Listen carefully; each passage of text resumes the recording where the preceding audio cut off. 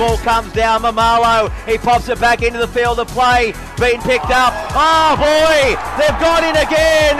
They have got in again, the Warriors. Just keeping the ball alive. I think it's Peter Hiku who's gone in to score what will be the Warriors' second try of the night. Smith at dummy half gives the ball to Norman. On to Gutherson. Gutherson, he goes straight through, and Gutherson will score Parramatta's opening try of the night. They go back to the eastern side again. Terapo, he gets the ball away. They're in. They're over the Eels. Did they ground the ball? Ma'u, and the try has been given.